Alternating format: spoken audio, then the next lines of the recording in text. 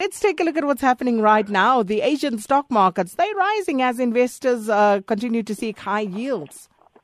It's been a quite interesting morning, Sakina, from early hours on. We started to see an actual fact from the Japanese stocks leading the way there, making sure that those numbers are correct. In actual fact, what worried us in the middle of it was that we were talking a lot about Australia. We wanted to see what the Royal Bank of Australia was going to do, the RBA. We were concerned about the fact that they're talking about them not being able to have more stimulus available to make sure that the economy is ticked over. However, the governor came out very strongly mentioning the fact that there are plans to make sure that that money is available. They call it surplus amounts that will be required for them to actually rectify the country's economy. We know that they cut down their interest rates last week. They went down from 1.75 by 25 basis points down to 1.50%. And that is also another effort in monetary policy to try and stabilize the Australian market. So I'm hoping that will change. However, it hasn't contributed positively to the currency itself. And hopefully maybe by the end of the week it will look somewhat a little bit better than it is at the moment. But other than that, the MSCI Asia Pacific looking very good, up by 0.3%. The Japanese and Australian markets have been making gains as well, while mainland China shares have slipped slightly a little bit due to further decline in the Chinese foreign exchange reserves. However, there are positives that are coming out of the Bank of China. They're talking about things like stimulus that will be available to make sure that they stabilize the consumption ratio, which has been a concern of late. And so those particular things, especially having to look into inflation as well, that has been a concern for them as well. So it's looking good for the Asian markets, Sakina, on average. And obviously it's all thanks to those wonderful jobs numbers that came out of the US on Friday. And then just looking at China and what's going on there, not making for, great reading at the moment, exports falling, and then you also have imports dropping. And this amidst all of the stimulus to try and stimulate economic growth. And now the People's Bank of China signaling that they would use more innovation when it comes to these monetary policy tools. What sort of innovation are they talking about? If I knew Chinese, then I'd be able to tell you. So I'm not very good with Mandarin. But,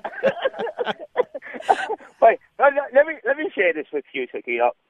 We've known the South African Reserve Bank for a long time, and how they impose what we call inflation targeting when it comes to how they evaluate the monetary policy and how they control our inflation as well. What Chinese have been doing, in actual fact, most advanced economies around the world have moved slightly away from that model because it's not the be-all and end-all. They've realized that in terms of different economic cycles, you need to apply different monetary policy measurements to make sure that the economy is still stable. So, like, for example, we've seen in the U.S. what they've had to do is move away from targeting inflation, but to other alternatives, for example, like seeing how they can control income capabilities of that particular country and the borrowings from the banks from one another. So those are some of the things that maybe the Chinese government is thinking about, not rather the People's Bank of China is thinking about how to actually be more innovative. And I just want to say, just a silent protest from my side here. If we look at South Africa's, for example, monetary policy, it hasn't changed, Sakina, over the last 22 years. The economic spheres have changed. The cycles have changed.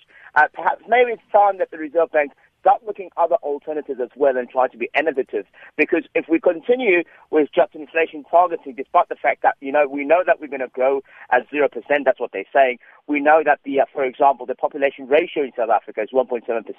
So that means if we don't grow, if we've got zero, and yet we still have a growth of 1.7% more people in the country, it means that there's even less for them to actually share in whatever little that we have already as an economy. So that means that we are actually in a decline, to be quite honest and to be frank with you. And so we need to find alternatives, especially when you have high prices. We know that food, for example, food inflation has gone ridiculously high. We know that obviously that CPI in itself has gone up, general inflation has gone up. So the question is, what is it that we're supposed to do, therefore, to control measures to make sure that these things happen in a much slower way? But not only that, but also trying to help the consumer who's already now over-indebted and need some sort of relief. So maybe we should look at a model that will support that and also support the local economy, because we are a unique economy. So applying basis of what advanced economies have done might not be the best for now. We might have to change the way monetary policy has been working in South Africa to try and accommodate the new conditions that we found ourselves in. And that is exactly what the Chinese bank is saying here. They're saying that whatever it is that they're going to be doing, we are not clear yet what it is, but there will be more information as they continue to meet to tell us what it is that they plan to do to try and stimulate the economy by using innovative monetary policy. And then just looking at the emerging stock markets, they are rising after some positive payroll results, Clive. This is another interesting one to keen out about the U.S. jobs numbers, which was quite phenomenal last week. We saw them raise about 255,000 jobs. I want to just specifically talk about two things. The first one, where did these jobs come from? How do you jump from 187,000 jobs to 255,000? Now, if you remember what's happening in the United States as we speak currently right now, we've got two giant political parties who are running for the elections in November. And we know that they would have obviously hired a lot of people to run those campaigns to help them to actually be ahead of their times in every state. So I reckon some of those jobs actually came from that. If you look at the breakdown of those jobs in retrospect, about 49% of those jobs comes from the Fed, so which means that government jobs.